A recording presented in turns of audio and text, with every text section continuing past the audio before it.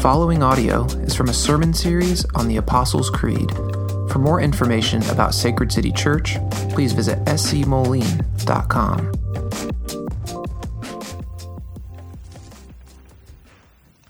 Hear the word of the Lord from Matthew 1:18 through 23. Now the birth of Jesus Christ took place in this way. When his mother Mary had been betrothed to Joseph, before they came together, she was found to be with child from the Holy Spirit. And her husband Joseph, being a just man and unwilling to put her to shame, resolved to divorce her quietly. But as he considered these things, behold, an angel of the Lord appeared to him in a dream, saying, Joseph, son of David, do not fear to take Mary as your wife, for that which is conceived in her is from the Holy Spirit. She will bear a son, and you shall call his name Jesus, for he will save his people from their sins. All this took place to fulfill what the Lord had spoken by the prophet. Behold, the virgin shall conceive and bear a son, and they shall call his name Emmanuel, which means God with us. This is the word of the Lord. Driving down 16th Street, I think it was actually yesterday, maybe a couple days ago. Driving down 16th Street here, rolling past one of my favorite Mexican spots. There's a taqueria up on the street here, and I just can't help it but notice that there is a Christmas wreath hanging up over the door. Like, it's not that they left it up there from last Christmas. Like, it just went up. And I was thinking to myself, like, this seems a little bit premature, right? I don't even think Target has Christmas stuff out yet, do they? Maybe they do. I don't know. I haven't been there. Amy Perry would know. She's in on it. She's giving me the yes, it's up. Today's sermon might feel a little bit like that.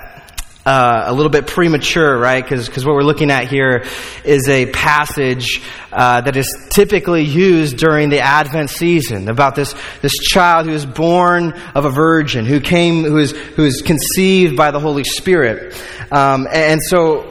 Like, why would we look at this passage in the middle of September, right? Are we doing some Christmas and September stuff? No, we're not doing that. Actually, what's happening today is we're making our way through the Apostles' Creed. And the Apostles' Creed is this short, concise summary of sort of the skeleton of the Christian faith. It's basically the mere Christianity. To be a Christian means that you hold to these truths and doctrines. And so as we are making our way through the Apostles' Creed, we come to the line, I believe in Jesus Christ, his only Son, our Lord, and what we're looking at today, who was conceived by the power of the Holy Spirit and born of the Virgin Mary. And so the Apostles' Creed begs for us to jump into this passage.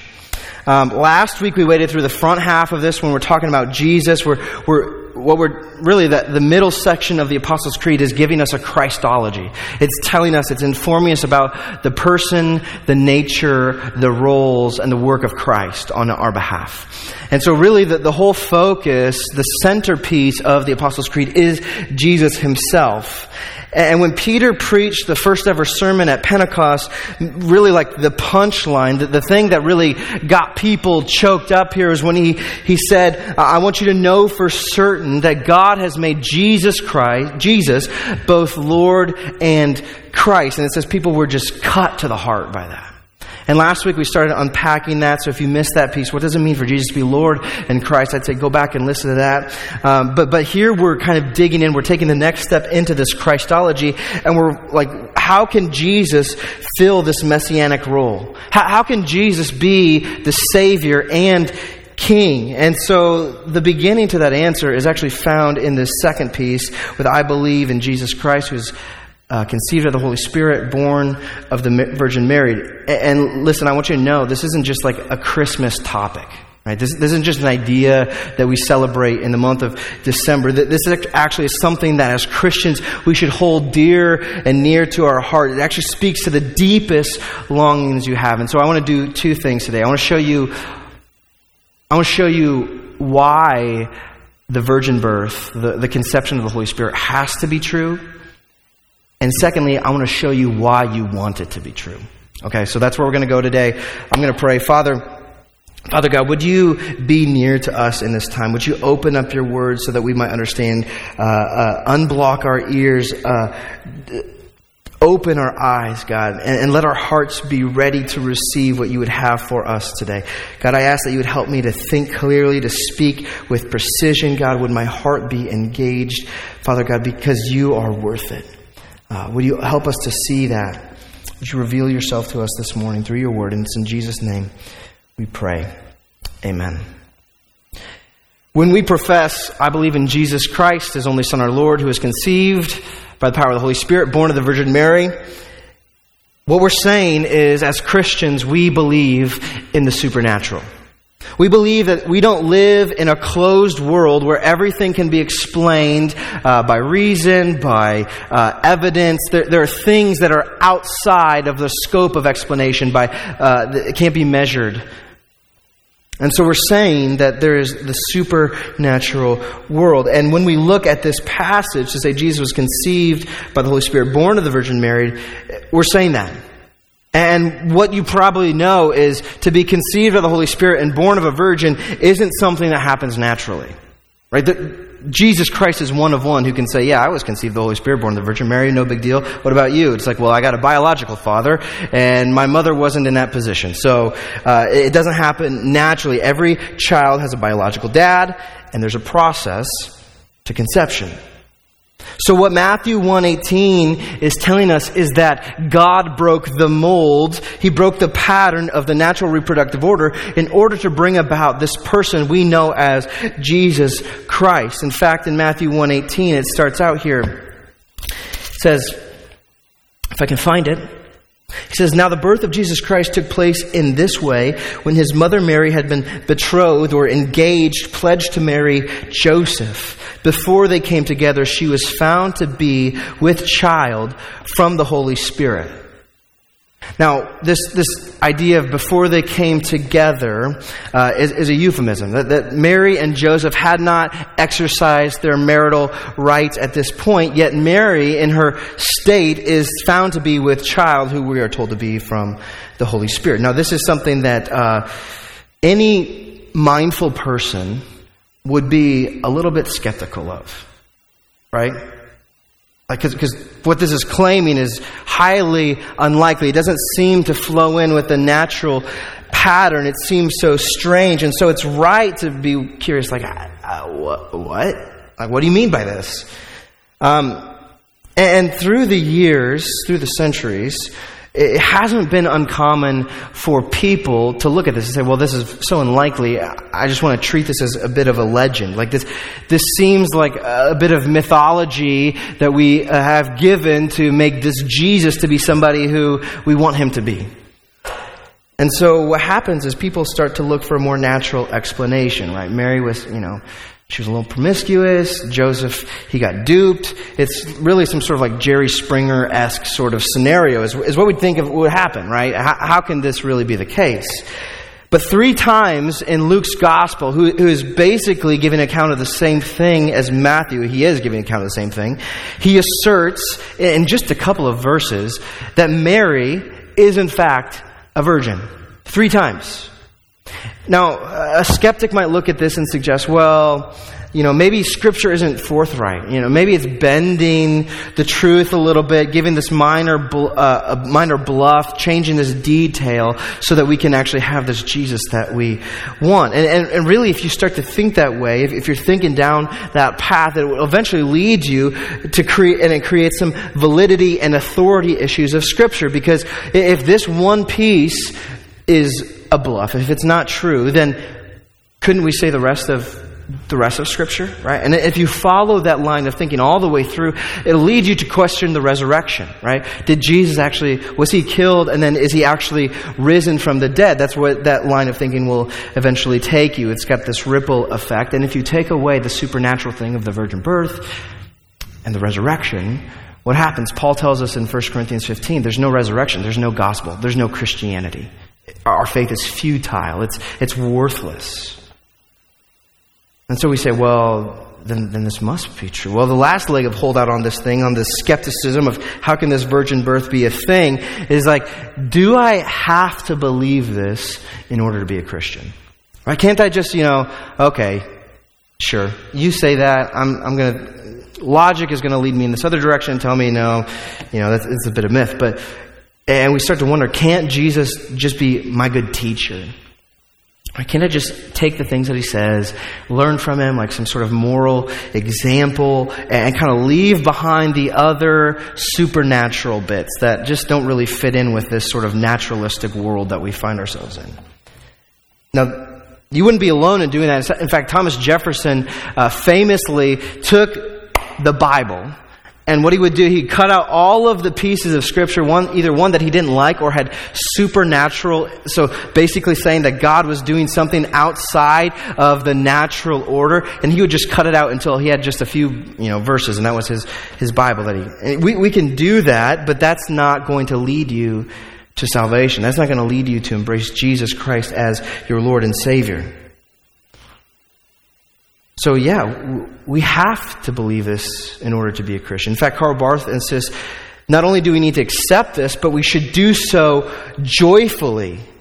Now, why would that be the case? It's because the virgin birth is the linchpin that holds the gospel together. If you take away the virgin birth, all of the other stuff that we profess as Christians crumbles apart, it deteriorates, and we're left with no gospel at all. Now, that might seem like there's a lot riding on this hard to believe, unprovable, improbable event that we might want to dismiss as a minor detail. But to label it as a detail is a severe disservice, because this idea of the incarnation, that God would become man, carries tremendous significance. Right? These aren't just random facts. What's happening here is, through the Apostles' Creed, through Scripture, Jesus, or God, is revealing to us Jesus' very nature, that he is both God and man. Now, this is one of the focuses of Christology, like the nature of God. And if you were here last week, we dove into the meaning of, I believe in Jesus, God's only Son. And so I don't feel like I need to prove that so much, because you can go back and listen to it if you want. But one of the things here that Alistair McGrath asserts is that to say Jesus is God's Son is to say that Jesus himself is God. This is an identity piece, that Jesus is God, that he is deity. But a misbelief would be like, oh, well, Jesus got beamed down from heaven. He's just a God in a human suit. That's not the case. That's Docetism. Nor did he rise through the rank of humanity to become deity. That's humanitarianism. That's not the gospel. But something more profound happened. Now just try to get your mind around this for a moment. That the infinite God of the universe, the God who cannot be contained, the God who defies all laws, the God who holds all power, this God, the God of the universe, becomes a zygote. The God of the universe becomes a fetus. Now, you wonder why Christians care so much about abortion and preserving life. It's because God himself validates and himself assumes maybe the most vulnerable position in our society. God becomes a baby. We saw in verse 18 that he was conceived of the Holy Spirit. This means that Jesus didn't have a biological father, that the Holy Spirit hovered over the Virgin Mary, just as Isaiah 7 prophesies. We saw that it's actually verse 23, it's quoted, "Behold, the virgin shall conceive and bear a son, and they shall call his name Emmanuel." And this idea of the Holy Spirit hovering over, or coming over the Virgin Mary, is similar to what happens in Genesis chapter 3, where God is hovering over the creation. The Spirit of God hovers over. And so in this moment, we see God is recreating. He's doing something new. It's as if he's making a new creation. If you read through the book of Romans, when God was created in the garden, Adam and Eve, now here in Bethlehem, well, not in Bethlehem yet, but in Nazareth, God is hovering over this woman and is making a new creation, this new Adam, as Romans tells us. Now, the significance of this is that being conceived by the Holy Spirit, not having a biological father, Jesus is born without original sin. Now, original sin is this default that we all have. In fact, when David is writing in the Psalms, in Psalm 51, he says, I was born into sin. My mother conceived me in iniquity. Everybody inherits a sinful nature because of our first parents, Adam and Eve, in the garden. And with this original sin comes this gravitational pull that we have to do the wrong thing. It's sort of like this heat seeker in our souls that leads us in the wrong direction. Romans 5 says, by one man sin entered, and with sin entering, sin led to death, so that death spread to all men. We all have inherited this original sin. But Jesus was not born into sin. He had no earthly father to inherit that from. Yet at the same time, Jesus was born into the line of David, as the first half of Matthew chapter 1 shows. That Mary and Joseph were together part of the line of David, that God had promised that one day a Messiah, one day a Savior would rise up from this genealogy. And this Jesus, he was carried in womb for 9 months. He was delivered, and you know the nativity story. Heaven celebrated. It was a big deal because God had become man. God had come to us. In fact, that's what his name means, Emmanuel. In verse 23, it says, they shall call his name Emmanuel, which means God with us. John chapter 1. It says, in the beginning was the Word, and the Word was with God, and the Word was God, and the Word became flesh and dwelt among us. Now, a common misconception we have, like, okay, Jesus was born of Mary, but conceived of the Holy Spirit. He must be like some half and half deal, right? Half God, half man, like he's some sort of cosmic interracial child. But that's not what has happened here. Because what Scripture teaches is that Jesus is fully God and fully man. That he can fully associate with God and fully associate with humanity. This is called, it's a theological $5 word for you, or term, the hypostatic union. And this is a big deal, and something that Christians over the centuries have been fighting for, to preserve Jesus' dual nature as God and as man. In fact, the Chalcedonian Creed says Jesus' two natures are without confusion, without change, without division, without separation. Jesus is one. He is very God and very man. Now, I get it. This concept is hard to wrap your mind around because there's nothing else quite like this. Right? But this is what Scripture explicitly and subtly presents to us for us to wrestle with, that Jesus is both God and man. Colossians 1 tells us that Jesus is the image of the invisible God. He says that Jesus, the fullness of God, was pleased to dwell in Jesus. And then we can go through the Gospels and see his humanity, that Jesus, he grew. You keep reading through Matthew that he grew in height, stature, and wisdom. That he had emotions. He felt pain. He knew what it was like to be hungry and to be thirsty. And at the end of his life, he bled and he died just like humanity. Now, here's why this is so important. Here's why Christians have been fighting to preserve this reality of the dual nature of Jesus as fully God and fully man. It's because if you lose this line of the Apostles' Creed, that he was conceived of the Holy Spirit, born of the Virgin Mary, you lose Christianity. Because to believe the gospel means that you see Jesus as your sacrificial substitute. Now, all through the Old Testament, we have these sacrifices to kind of point us in this direction. In fact, that's what they're for.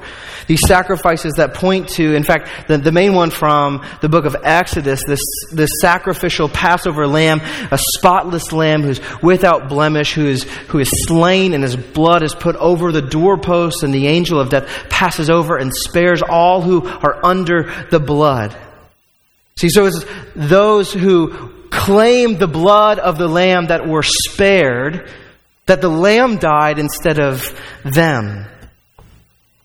And so we see this idea perpetuate through the Old Testament through sacrifices in the temple, where those who were sinners would come and offer a sacrifice, that an animal of some sort was killed in their place and their sin was dealt with, so that sin would no longer be held against them.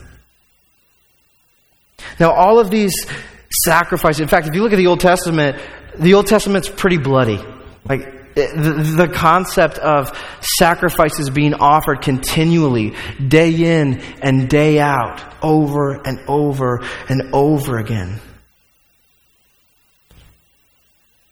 But Christians believe that Jesus is the ultimate and final Passover lamb. That he is the lamb that because he was slain now gives life to all who claim his blood. In fact, at the beginning of John's gospel, when John the Baptizer is out there dunking people, offering this new life, he looks at Jesus and says, "Behold, the Lamb of God who has come to take away the sins of the world." What he's saying here is that Jesus is this true and better Passover lamb who lived the perfect life. He was sinless, without blemish. He lived the sinless life that you and I were meant to live, but can't. Because, first of all, we have this original sin. We were born into sin, but also we are actively sinning against God. So Jesus, he lives the life we're supposed to live, and then he goes and he dies the death that you and I deserve to die, but he does it in your place. He says, no, I'll lay down on the altar so you can live. And so as Christians, we look at Jesus, we see him as this Passover lamb. He's the sacrifice. He's our substitute. And what Martin Luther said happens here is this great exchange. That Jesus became sin so that we may become the righteousness of God. So Jesus takes our sin, we get his righteousness. We get his sinlessness. We get the right standing before God. And in this transaction, we are both pardoned of our sin, but also called blameless. That's the gospel. But if you lose the humanity of Jesus, what happens is you lose your substitute. Through the Old Testament, over and over again, the book of Leviticus says it explicitly that sin demands blood payment. See, this misconception that we have, if we do something wrong, God, I promise I'll do better, I'll work it off if you just let me off the hook. No, that doesn't work.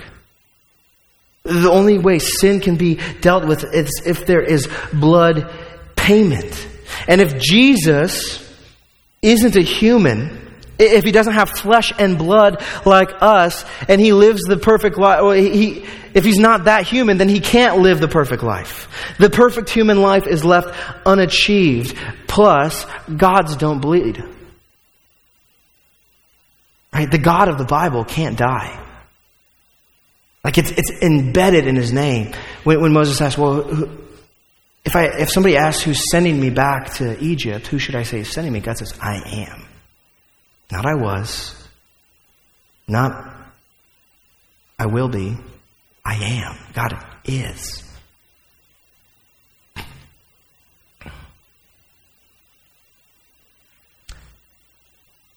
But in his humanity, in the incarnation, Jesus becomes a man so he can bleed. You realize that? Jesus became a man so he can bleed. So it could be his blood and not your own. And listen, and to get Jesus to the point where he did bleed, what really displayed is the sinfulness of humanity. The fact that humans are capable of killing an innocent person. But Jesus was this sinless man. He lived the perfect life so he could take your place as a substitute. But he isn't just a human.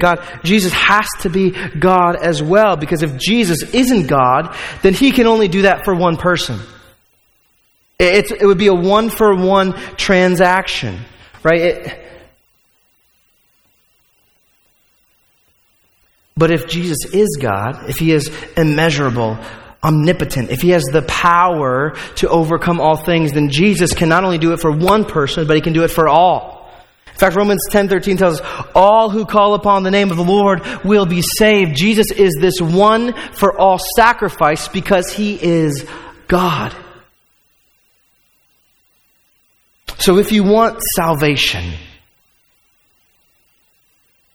then the incarnation has to be true. It's the linchpin of Christianity. Without it, the whole faith falls apart. So that's why it has to be true.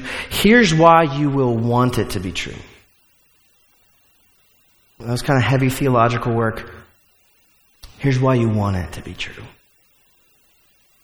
Have you ever done something and you're just overwhelmed with guilt? You did something wrong, and it can look like a billion different things. You do something wrong and you're just overwhelmed with guilt to the point where it's like you got this pit in your stomach. You can hardly even face it. You know, like when a kid breaks a neighbor's window with a baseball on accident, they get this pit in their gut. Oh man, I messed up. I did something wrong. I feel guilty. Now there's some people who feel like this all the time. They carry this weight. Says, man, I messed up. I really did it this time. It's like they have chronic guilt. Whether it's the same sin over and over and over, or it's a sin from the past that just keeps coming up and haunting us. I just feel responsible. I feel like I did something wrong. It's like you got this burden weighing down on your shoulders. And when you feel that way, which we all do, that's one of God's graces to us, to feel guilt. It's because it indicates you did something wrong, you need to fix it, you need to turn from it. When you feel that guilt, you have one of two options. One, you can either, you can run from it, you can hide from it, you can pretend it doesn't exist, you can ignore it, try to dismiss it. I mean, you can get real crafty and try to mask it with self-help mantras. I just need to try harder, do better, and then I'll overcome. I'm better than this. I know I can be better than this.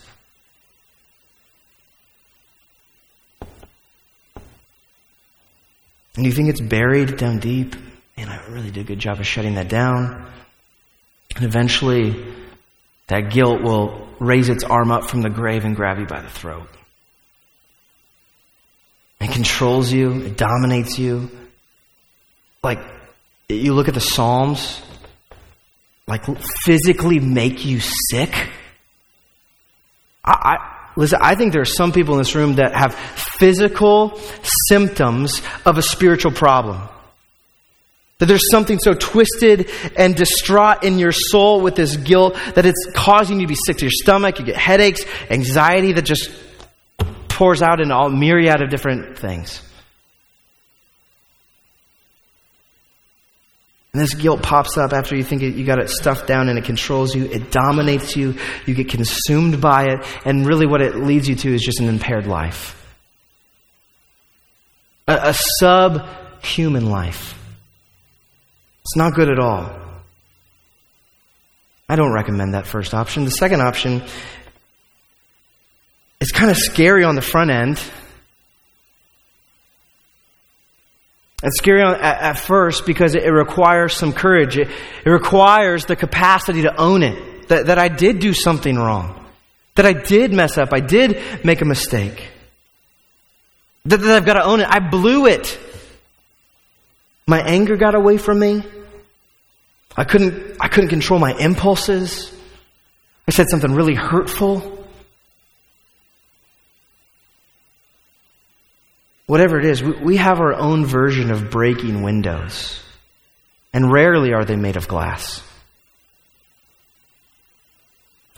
And if you were to go through your life and take all of the shards of broken glass that sort of find their way throughout the story of your life and you heap them up, the pile of broken windows would easily be a mile high. There's just so much we should feel guilty for because we actually have done something wrong. But the courageous kid, he grabs his dad. He goes, Dad, listen, Dad, I did something so wrong. Will you come with me?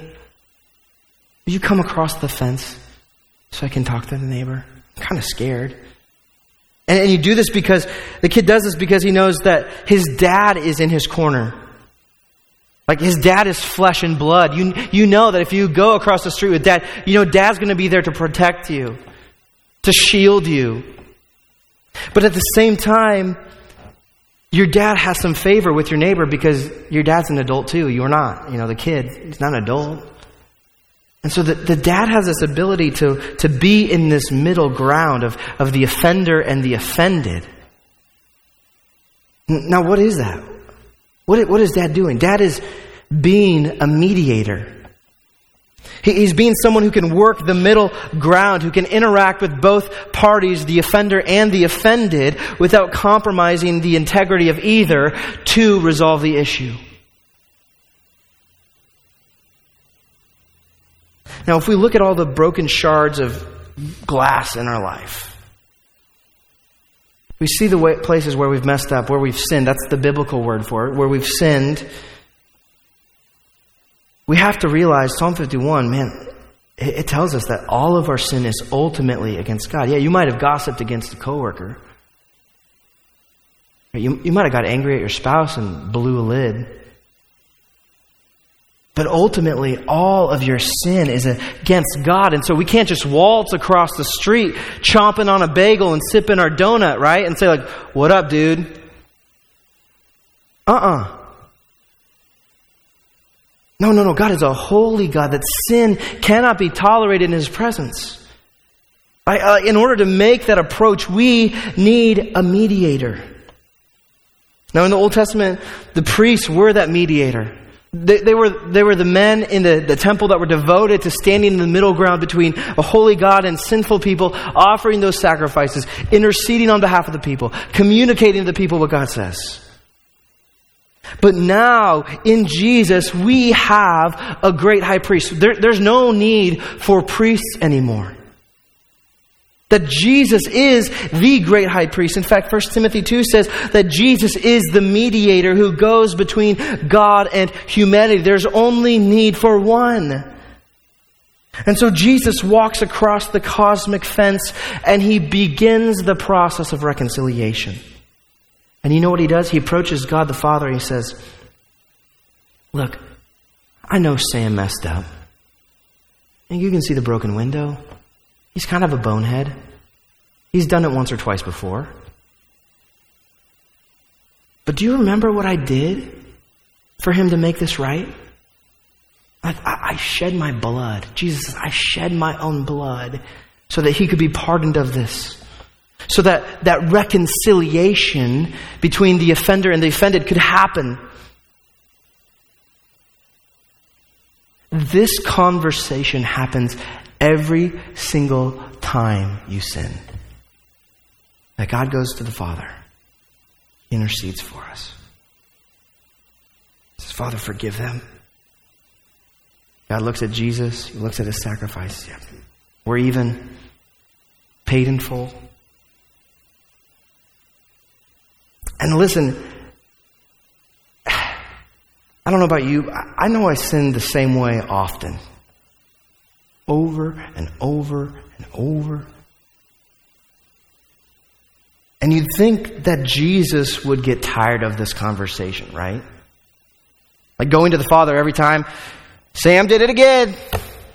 Here we are for the billionth time. And you think that maybe some resentment starts to build up in Jesus' spirit. Like, hasn't He figured this out by now? Shouldn't he have learned by now? Listen, but that's not what Jesus says. I want to take you to Hebrews chapter 4,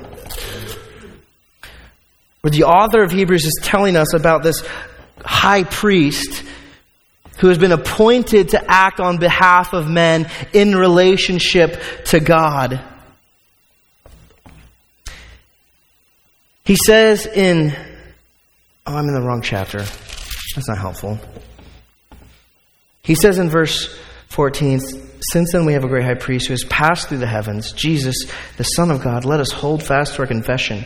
For we do not have a high priest who is unable to sympathize with us in our weaknesses, but one who in every respect has been tempted as we are, yet without sin. You know what that means? That means Jesus understands the fragility of our nature. He sees, this makes sense why you would be in the billionth conversation here. He's compassionate. He sympathizes with us. Listen, there is not a single moment when Jesus has this conversation half-heartedly with God. There's not a single time where Jesus approaches the Father with an eye roll and just like, I can't believe we're here again. Every time Jesus goes to the Father to mediate, to go to the Father and to be the pardon for your sin, to be that mediator, He does it with just as much fervor as the first time He did it when you came to faith.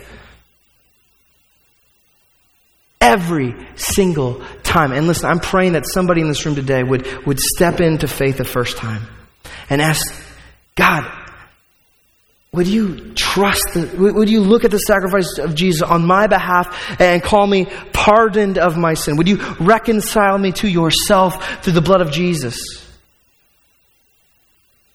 But what that means for you, Christian, it means that you don't have to be bogged down by your guilt. That Jesus has settled your bill, and now, instead of being in the red, you're in the black. That you've been reconciled to God, that you've been given everything you need for righteousness. That is, if you confess your sin, if you own your sin and turn to Jesus. If you don't do that, none of this is here for you. You got to go toe-to-toe with the Father on your own. But Jesus is a willing mediator. Not only is He the mediator, He Himself is the ransom. He's the payoff.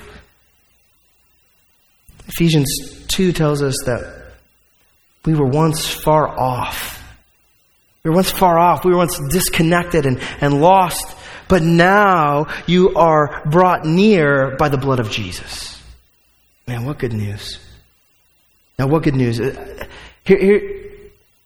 What good news, because we live in a society right now where 50% of Americans say that they're lonely. And those are just the 50% who are going to admit to it on some random survey. I guarantee you there's more. And the church isn't immune. Like we step into church on a Sunday morning and we see God's people gathered. Somebody might be feeling the deepest feeling of loneliness they felt maybe in their life. Because you can be well connected, you can be socially active, and still have a deep sense of loneliness. Because loneliness isn't a matter of proximity, but a matter of connectedness. And we were made for that. We were made to have that deep connectedness with other people and ultimately with God. That in God's design for us, we are relational creatures. I think it's so funny how God can use loneliness to bring people to Himself. In fact, one part of my story in college was I was in a season where I was so lonely. And God just used what Christian community was to sort of woo me to Himself into a deeper way. To pull me out of my loneliness, because we all want to belong. We all have a desire to belong, do we not? And there's a draw to looking at the church and seeing, man, these people are kind of like me. Like, they're kind of messed up, but they seem to, get along. They love Jesus. Like, maybe I could fit in here. But the draw to being part of the church is never really about the church. The connectedness of the church is just, it's the overspilling of the connectedness that we experience with God in the gospel. That God has pursued deep connection with us. It's in fact the thing that our souls most crave as relational creatures. Now, if you're connected to God, then every other relationship in your life is like a sweet cherry on top. And what a gift. So special. But if we are not connected to God in a deep way, everything else will leave you wanting. Every other relationship you have will leave you wanting. Your relationship with your spouse, with your kids, with your friends, your family, even your missional community, even the people in the church. It'll leave you wanting, and what will happen is you end up overdrawing.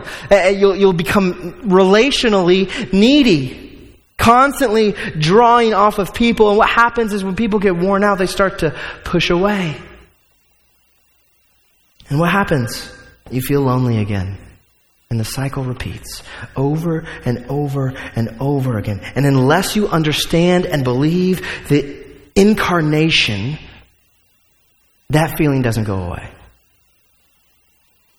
The incarnation tells us that God isn't distant from us.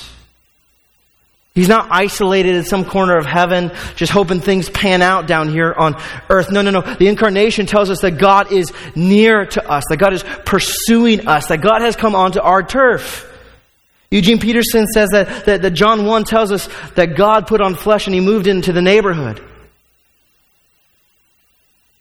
That you're not alone, that Jesus has come near to us. He wants to commune with us. That this idea of Eden, in fact, really, that was one of the keystones, the cornerstones of the beauty of the Garden of Eden, was that Adam and Eve got to walk with God in the cool of the day. They had the deep connectedness with God that they just looked forward to that part of the day. And now, in the incarnation, we're starting to see how Eden is being restored forever. In the Great Commission, when Jesus is sending the church out, He says, as you go, listen, know this, behold, I am with you until the end of the age. That He will not leave us. He will not forsake us. That Jesus is nearer to you than your next breath, and because the Spirit of God resides in you if you're a Christian. Like that God has made you His temple. The church is where He now dwells. So every time you feel lonely, you don't need to despair. You don't need to feel bad about that. Every time you have that feeling of loneliness, it's an invitation. God is inviting you to come near because He has already sought you out. But I'm afraid we are too preoccupied many times to give Him our attention.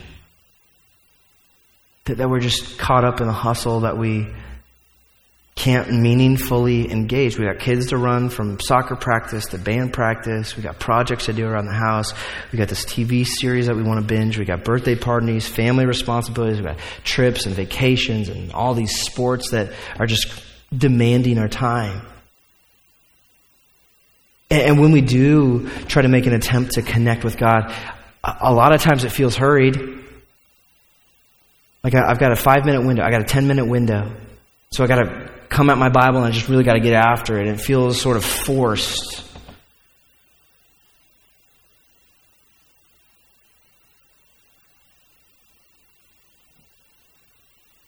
We're just busy people. And our busyness very well might be what is keeping us in this lonely place, keeping us from connecting in a meaningful way. See, God wants to connect with us.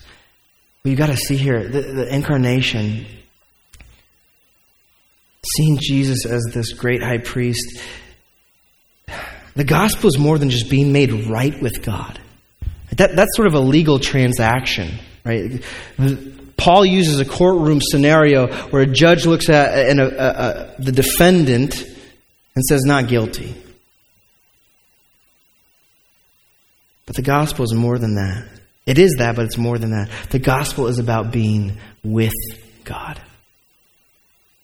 It's about being with Jesus. It's about having a relationship with Him, this deep connectedness. In fact, the next line of Hebrews chapter 4, if you go to verse 16, it says, "Let us then with confidence draw near to the throne of grace, that we may receive mercy and find grace to help in the time of need." The incarnation tells us Jesus drew near to us. Now we have a great high priest that we can draw near to God through. That we can draw near to the throne of grace. That we can lay hold of His mercy. What He has done for us in being the sacrifice and the mediator. And listen, when you lay hold of God's grace like this, it's not just like punching a get-to-heaven card and business as usual from on. No. When you experience God's grace, this is life-transforming. N.T. Wright says, "The Word through whom all things were made, the Word that became flesh, is now the Word through whom all things are being remade." That Jesus' supernatural birth paves the way for our supernatural rebirth. God has made us a new creation. He is making us like His Son. 2 Peter chapter 1, verse 4 says that through the gospel that we become partakers of God's divine nature, that we're changed. And as God's changed people, we now assume some of the same identity that Jesus had, that we are commissioned, we are sent into our communities as missionaries. We're sent into the workplace as ambassadors, people who are incarnated in our city, in our neighborhood. People who are devoted to connecting the lost to the one who came to pursue them.